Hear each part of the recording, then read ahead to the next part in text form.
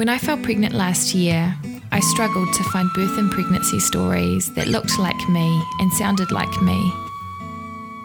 What were our birthing tikanga and traditions as Māori?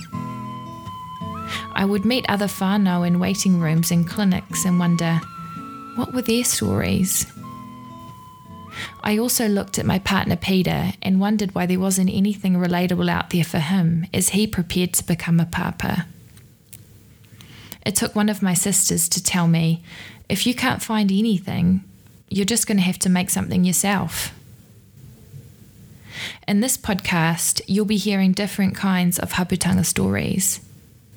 Perhaps the ones you're less likely to see people share on social media. You'll be hearing stories of resilience. In fact, my body is a testament to racism in the health profession because they gave a gorgeous 18-year-old's body a classical incision that went from my belly button to my bottom. Stories about loss. All of it, both of us, we're just feeling it all come crashing down, and you just feel like this potential in this baby that you thought you were going to have is gone.